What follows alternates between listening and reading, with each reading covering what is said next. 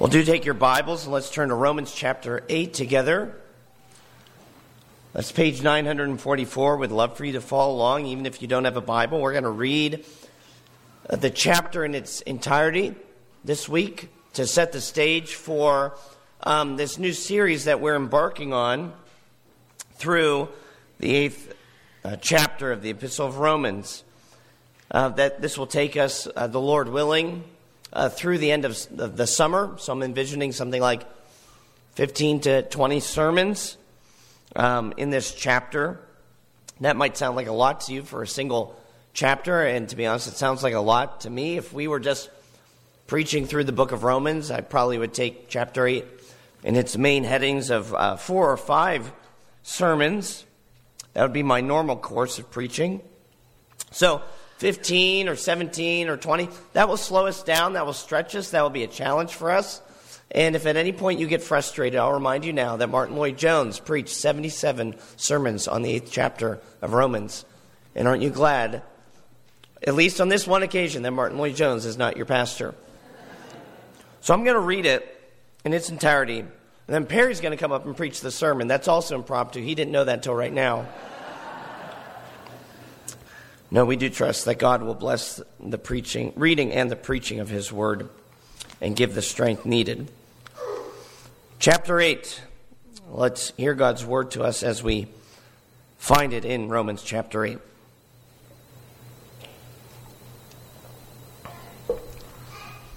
There is therefore now no condemnation for those who are in Christ Jesus.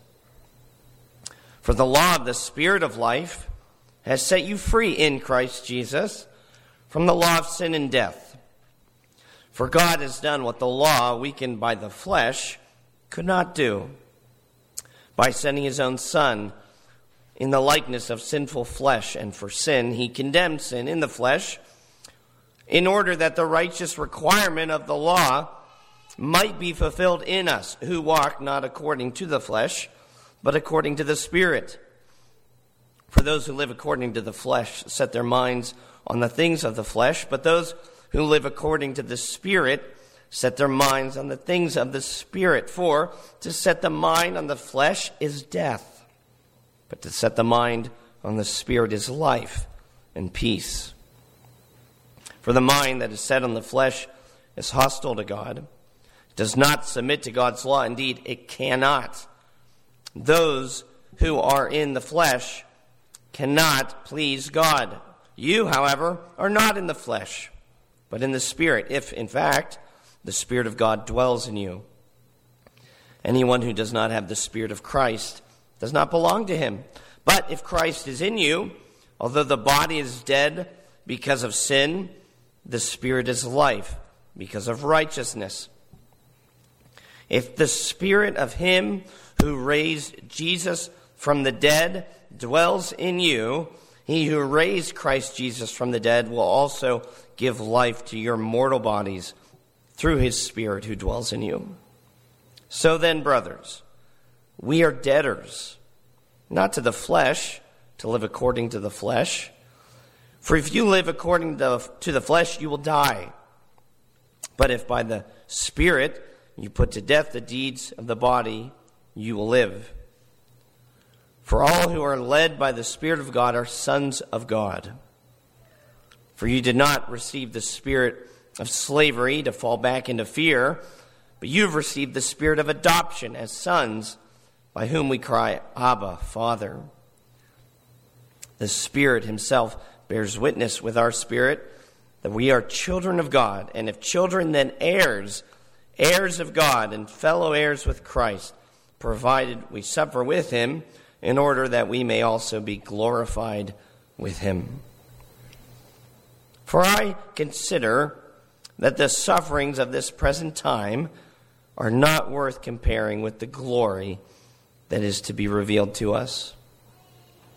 For the creation waits with eager longing for the revealing of the sons of God. The creation was subjected to futility, not willingly, but because of Him who subjected it, in hope that the creation itself will be set free from its bondage to corruption and obtain the freedom of the glory of the children of God. For we know that the whole creation has been groaning together in the pains of childbirth until now. Not only the creation, but we ourselves, who have the first fruits of the Spirit, groan inwardly as we wait eagerly for adoption as sons, the redemption of our bodies. For in this hope we were saved. Now, hope that is seen is not hope, for who hopes for what he sees? But if we hope for what we do not see, we wait for it with patience. Likewise, the Spirit helps us in our weakness. For we do not know what to pray for as we ought, but the Spirit himself intercedes for us with groanings too deep for words. And he who searches hearts knows what is the mind of the Spirit, because the Spirit intercedes for the saints according to the will of God. And we know that for those who love God, all things work together for good, for those who are called according to his purpose. For those whom he foreknew, he also predestined to be conformed to the image of his Son, in order that he might be the firstborn among many brothers. And those whom he predestined, he also called. Those whom he called, he also justified. Those whom he justified, he also glorified. What then shall we say to these things? If God is for us, who could be against us?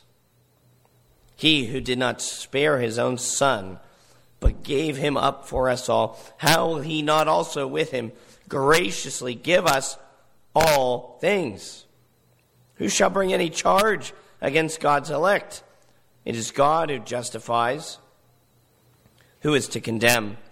Christ Jesus is the one who died, more than that, who is raised, who's at the right hand of God, who indeed is interceding for us. Who shall separate us from the love of Christ? Shall tribulation or distress or persecution or famine or nakedness or danger or sword? As it is written, for your sake we are being killed all the day long. We are regarded as sheep to be slaughtered. No, in all these things we are more than conquerors through him who loved us. For I am sure that neither death, nor life, nor angels, nor rulers, nor things present, nor things to come, nor powers, nor height, nor depth, nor anything else in all creation will be able to separate us from the love of God in Christ Jesus our Lord. Amen. As far as the reading of God's word, may he write his eternal truth upon all our hearts.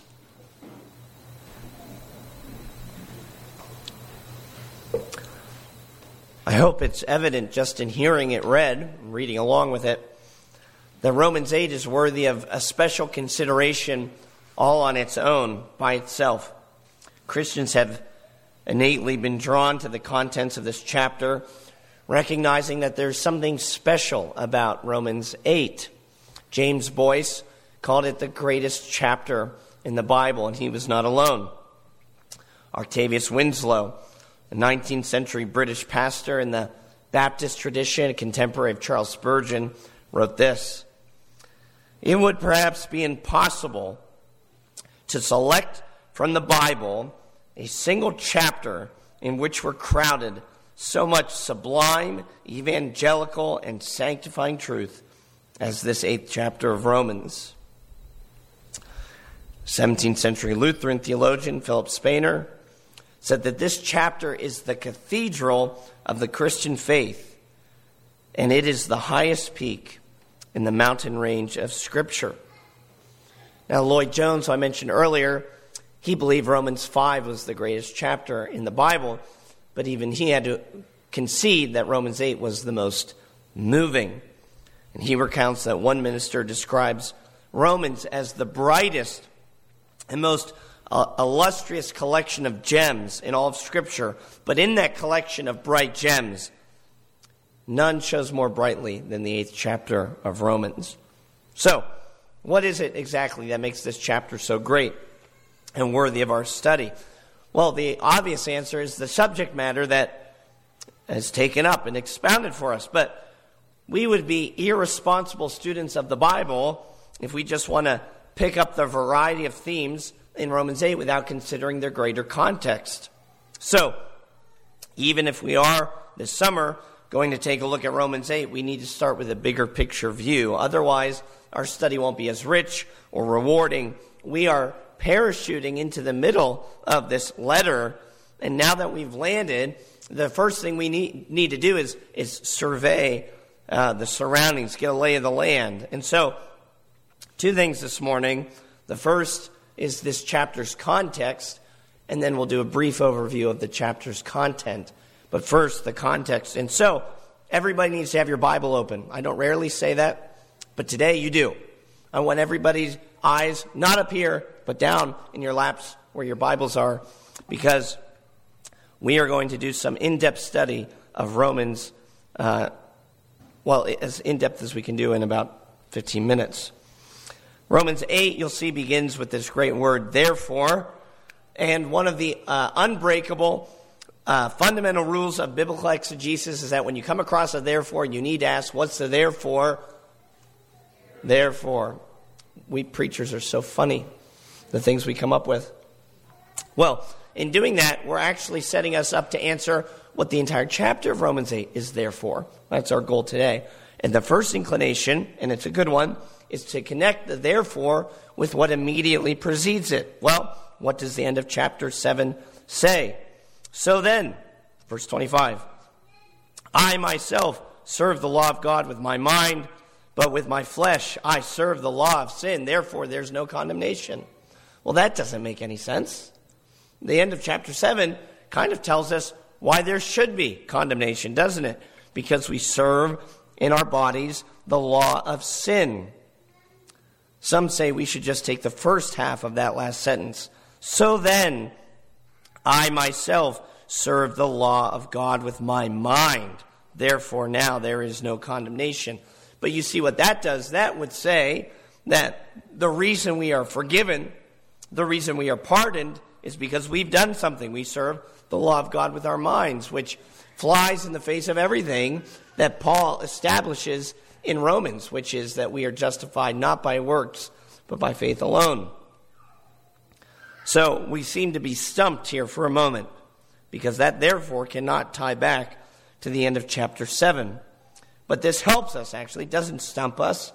It shows us, actually, that to understand what the therefore is therefore, we need to take into account everything that Paul has said before.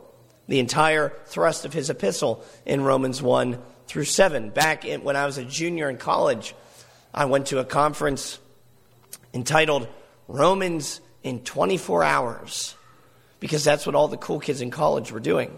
So we all, just me by myself, went to this conference where Sinclair Ferguson, no less, expounded the entire book in 24 hours. So we're going to see what we can do in 15 minutes here of expounding, not the whole book, but just the first few chapters.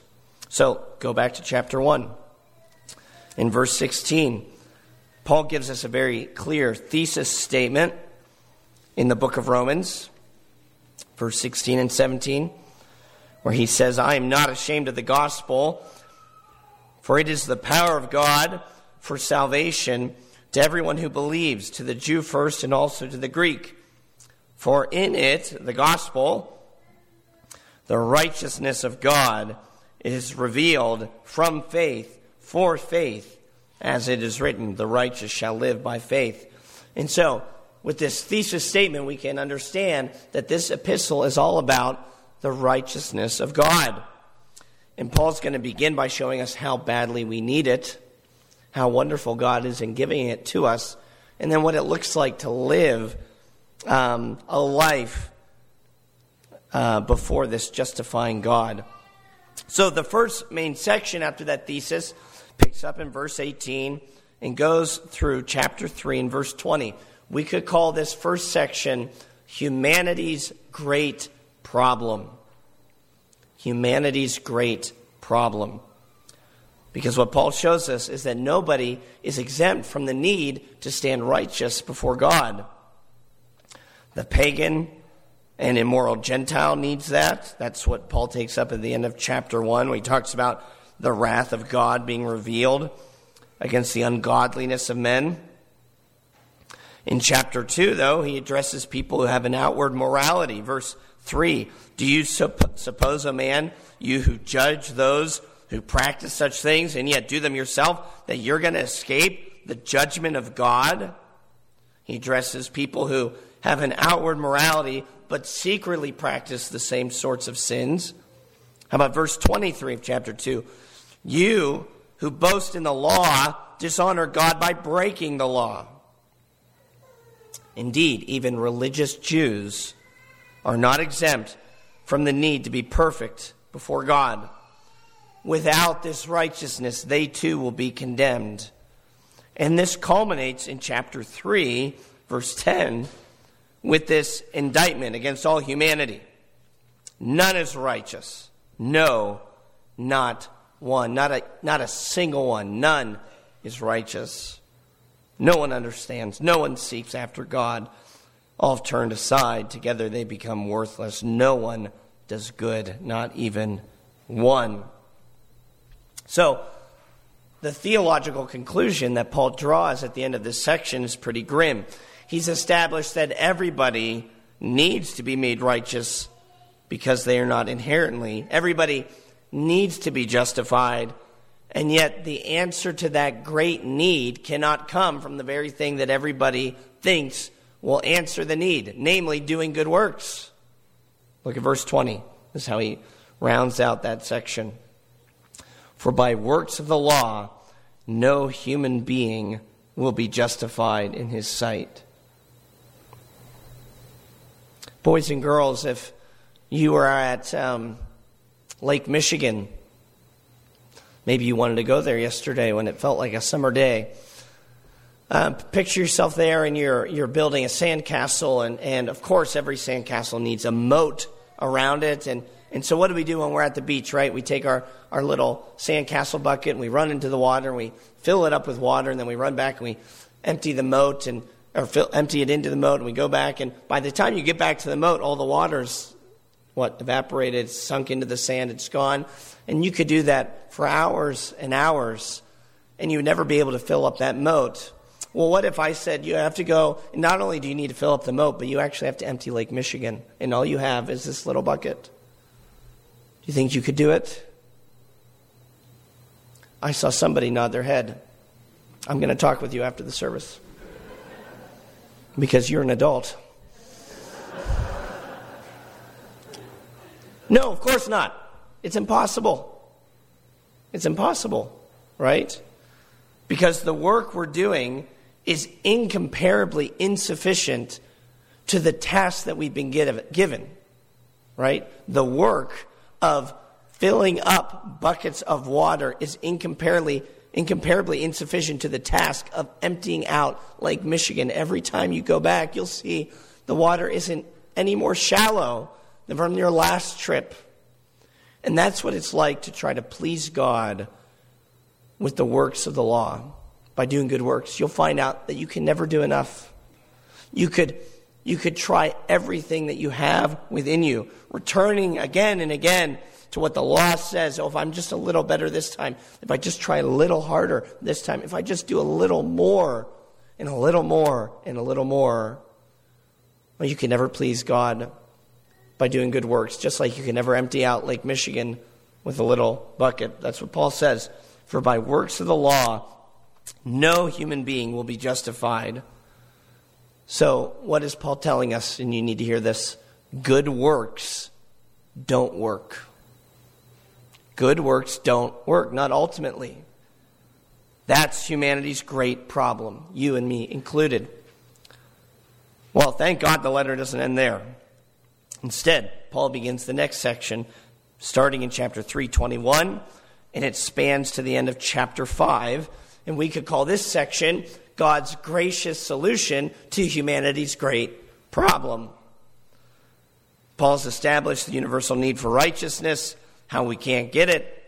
But then in verse 21, Listen to these amazing words. Read them with me there in verse 21. But now the righteousness of God has been manifested apart from the law, although the law and the prophets bear witness to it. The righteousness of God through faith in Jesus Christ for all who believe.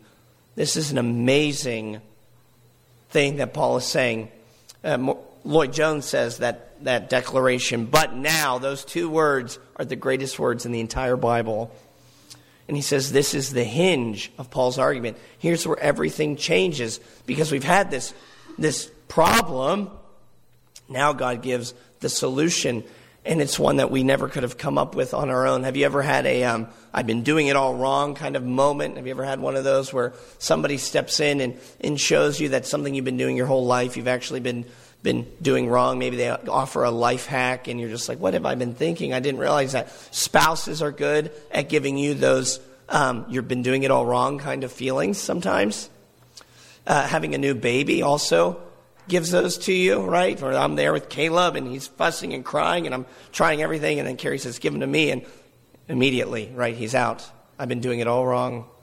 This is Paul's "you've been doing it all wrong" announcement to humanity. You thought you could be made right with God by works of the law. You've been doing it all wrong. No, it's actually not anything you do, because God, what does it say?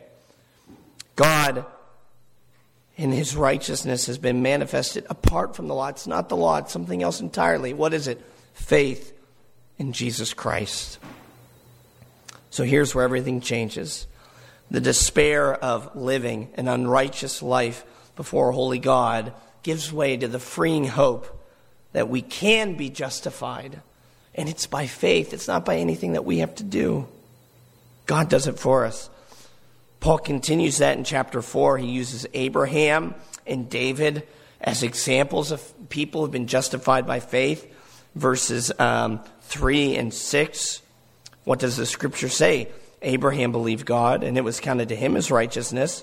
Verse 6, David also speaks of the blessing. What blessing? The blessing of the one who God counts righteous apart from works. In other words, Paul's saying, you've been doing it all wrong, but I'm not offering you anything new.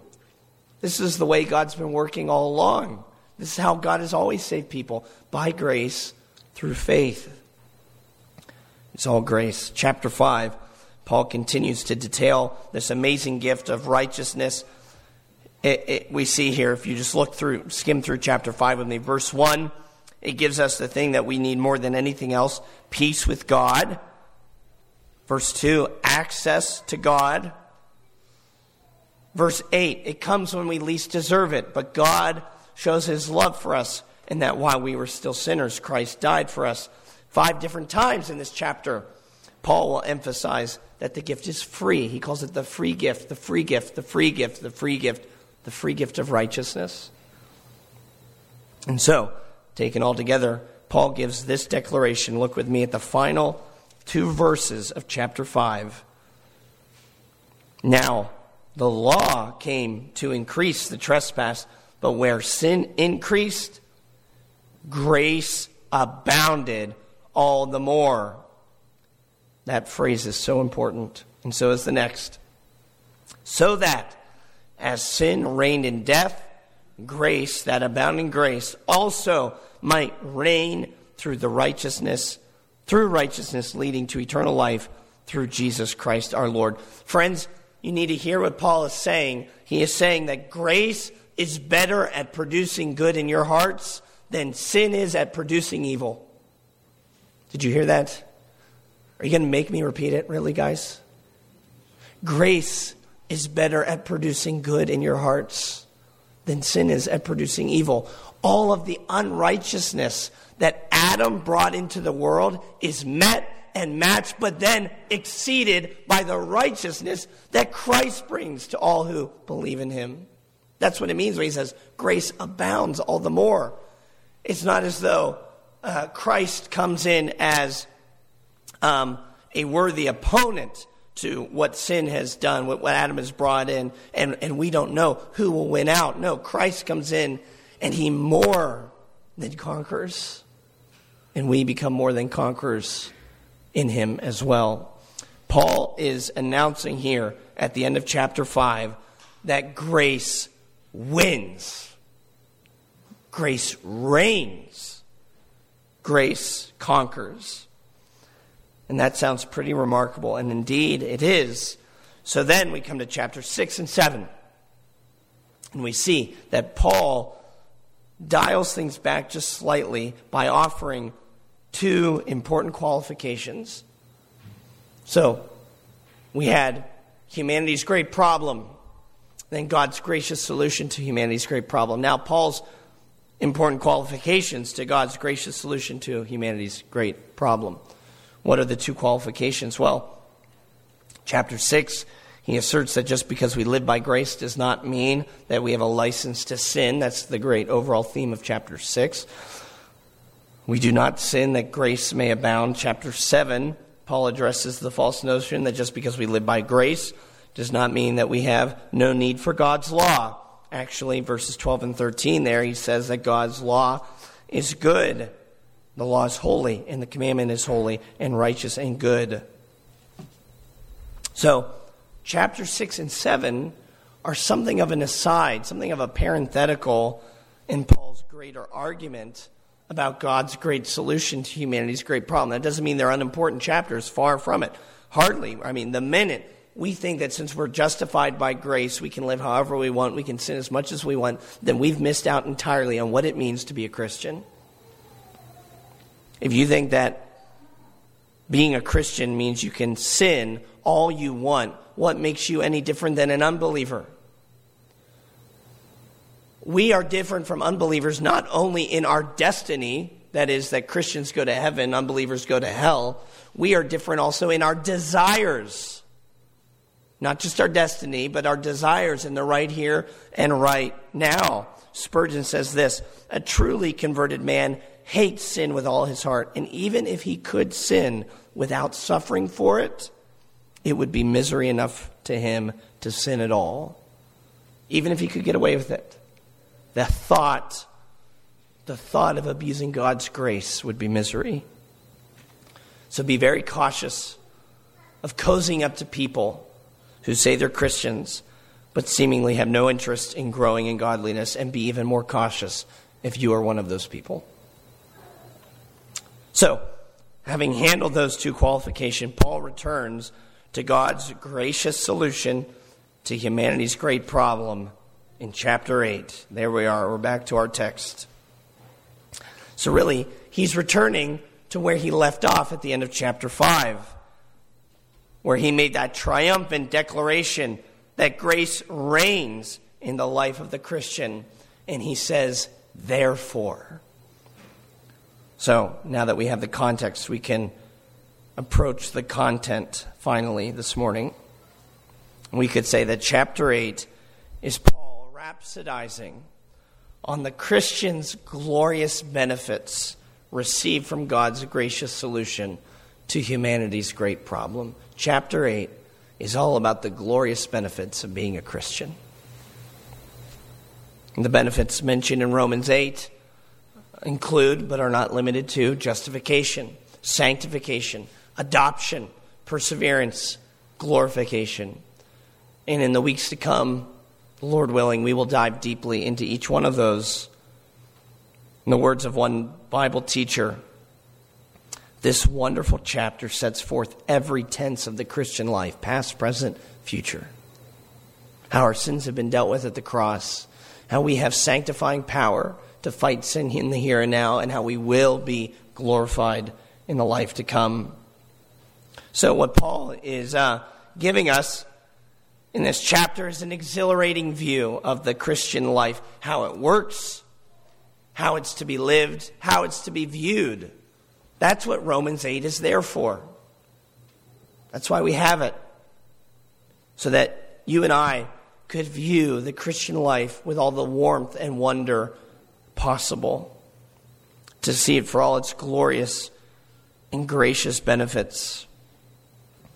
As I mentioned, in the next months, we'll dive deeply into those. But for today, let me close by drawing your attention just to two overarching points that Paul makes about the Christian life in Romans 8, and then we'll be done.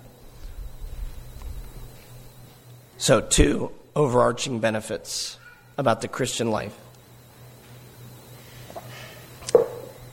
First, Paul wants us to see that the Christian life is spiritual.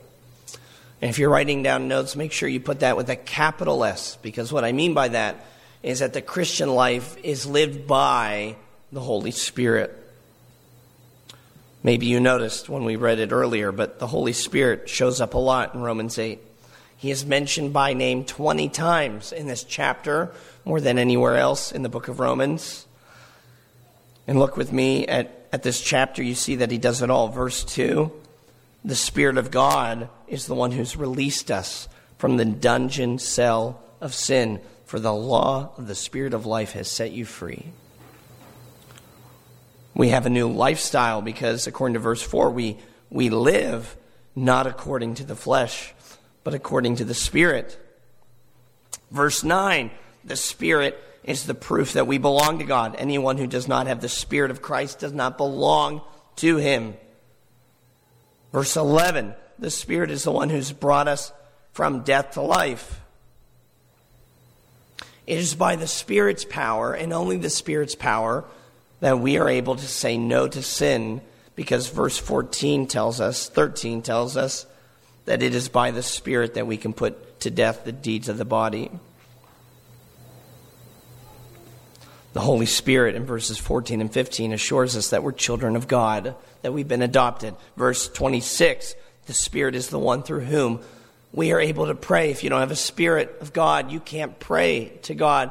So what's the point? What's the significance? Why is the Holy Spirit mentioned so many times? Well, here it is. Here's the point. If you are trying to live the Christian life in your own power, if you're trying to live the Christian life in your own strength, by sheer force of will, by grit, you are doing it all wrong. You're doing it all wrong. You are actually ignoring the divine power that God has placed at your disposal to help you through life. So what does reliance on the Spirit look like? It looks like a life of prayer. A life bathed in the Word of God. We pray and we read God's Word because we know that we need wisdom from above. We can't make decisions on our own. We can't get through life on our own, navigating on our own. No, we need God's help, and God's provided that help by the Spirit. So we pray. So we read God's Word. It also looks like a life involved intimately with God's people, the church. Because God often works the Spirit, or God uses His Spirit to influence the words and the actions of others to our benefit. Right? The Spirit regularly uses others to comfort us and to correct us. So that means if you do not pray, if you're not reading your Bible, if you don't live life in the church and with the church, you're trying to live the Christian life apart from God's Spirit and in your own strength, and you will fail. But maybe I could put it more positively for you, dear Christian. As you struggle day in and day out with sin, with lust that you cannot conquer, with anger that you can't seem to get rid of, with the pride that creeps up in nearly every conversation you have, with envy that you feel every time you get on social media, with the gossip that you engage in every time you get together with your friends. As you struggle day in and day out with sin and you feel like giving up, let Romans 8 remind you that God never calls us to holiness without giving us a helper. God never calls us to holiness without giving us the helper. Remember, that's what Jesus calls the Spirit. I will send to you a helper. We don't do it on our own. And that's gospel. Romans 8 is gospel. It's all gospel. Even when it talks about sanctification, that's gospel because, and you need to hear me on this, the gospel is not just Jesus died for my sins. The gospel is Jesus died for my sins so that now I can die to my sins. I have power that I did not have before. And as you struggle with sin, you're going to want to cling to that good news. The Christian life is spiritual. And because it's governed by the Holy Spirit, there's a second and final thing Paul emphasizes throughout the whole chapter. It's spiritual, and therefore it is secure. It's secure. That's really the main point of this chapter. Charles Hodge wrote that the salvation of those who have renounced the law and accepted the gracious offer of the gospel is shown to be absolutely certain. And this whole chapter is a series of arguments most beautifully arranged in support of this one point, the Christian security. That's the main idea. And you can see that it's the main idea if you look at the first verse and if you look at the last verse. What's the first verse say? There's no condemnation. What does the last verse say? There's no separation. There's no separation. And we think, well, how could this possibly be? There is enough sin in me for me to be condemned to hell 1,000,000 times over. How could God say there's no condemnation? And there are enough forces out in the world, let alone my own heart, that would drag me away from the presence of God the moment they had the chance. How could it be that there's no separation? Well, Paul tells us, because in both times he says it's all about Jesus. There's no condemnation for those who are in Christ Jesus. Then he says, and there's nothing able to separate us, what? From the love of God in Christ Jesus. When you're found in Christ, when you're wrapped up in Christ, when God looks at you and he actually sees him, well then of course there's nothing to condemn. And of course there's no reason to ever be parted. Christ is his perfectly pleasing Son. Christ has done it all and done it all perfectly. And so everything we need for the assurance of our salvation and the consolation of our souls is found in these two irrevocable declarations of the gospel found in Romans 8. In Christ, there is nothing that would cause God to send us away, and in Christ, there is nothing that could ever take us away. In Christ, there's no reason for God to ever send us away, and in Christ, there's nothing that can take us away. We're with God, and God is for us to the end. And so then the question is, are you in Christ? Are you a Christian? Do you want a life of security, a life that's not filled with the anxiety of trying to do something or anything or just a little more to get into God's good graces? Do you want a life that's lived, a life that's marked by God's love for you?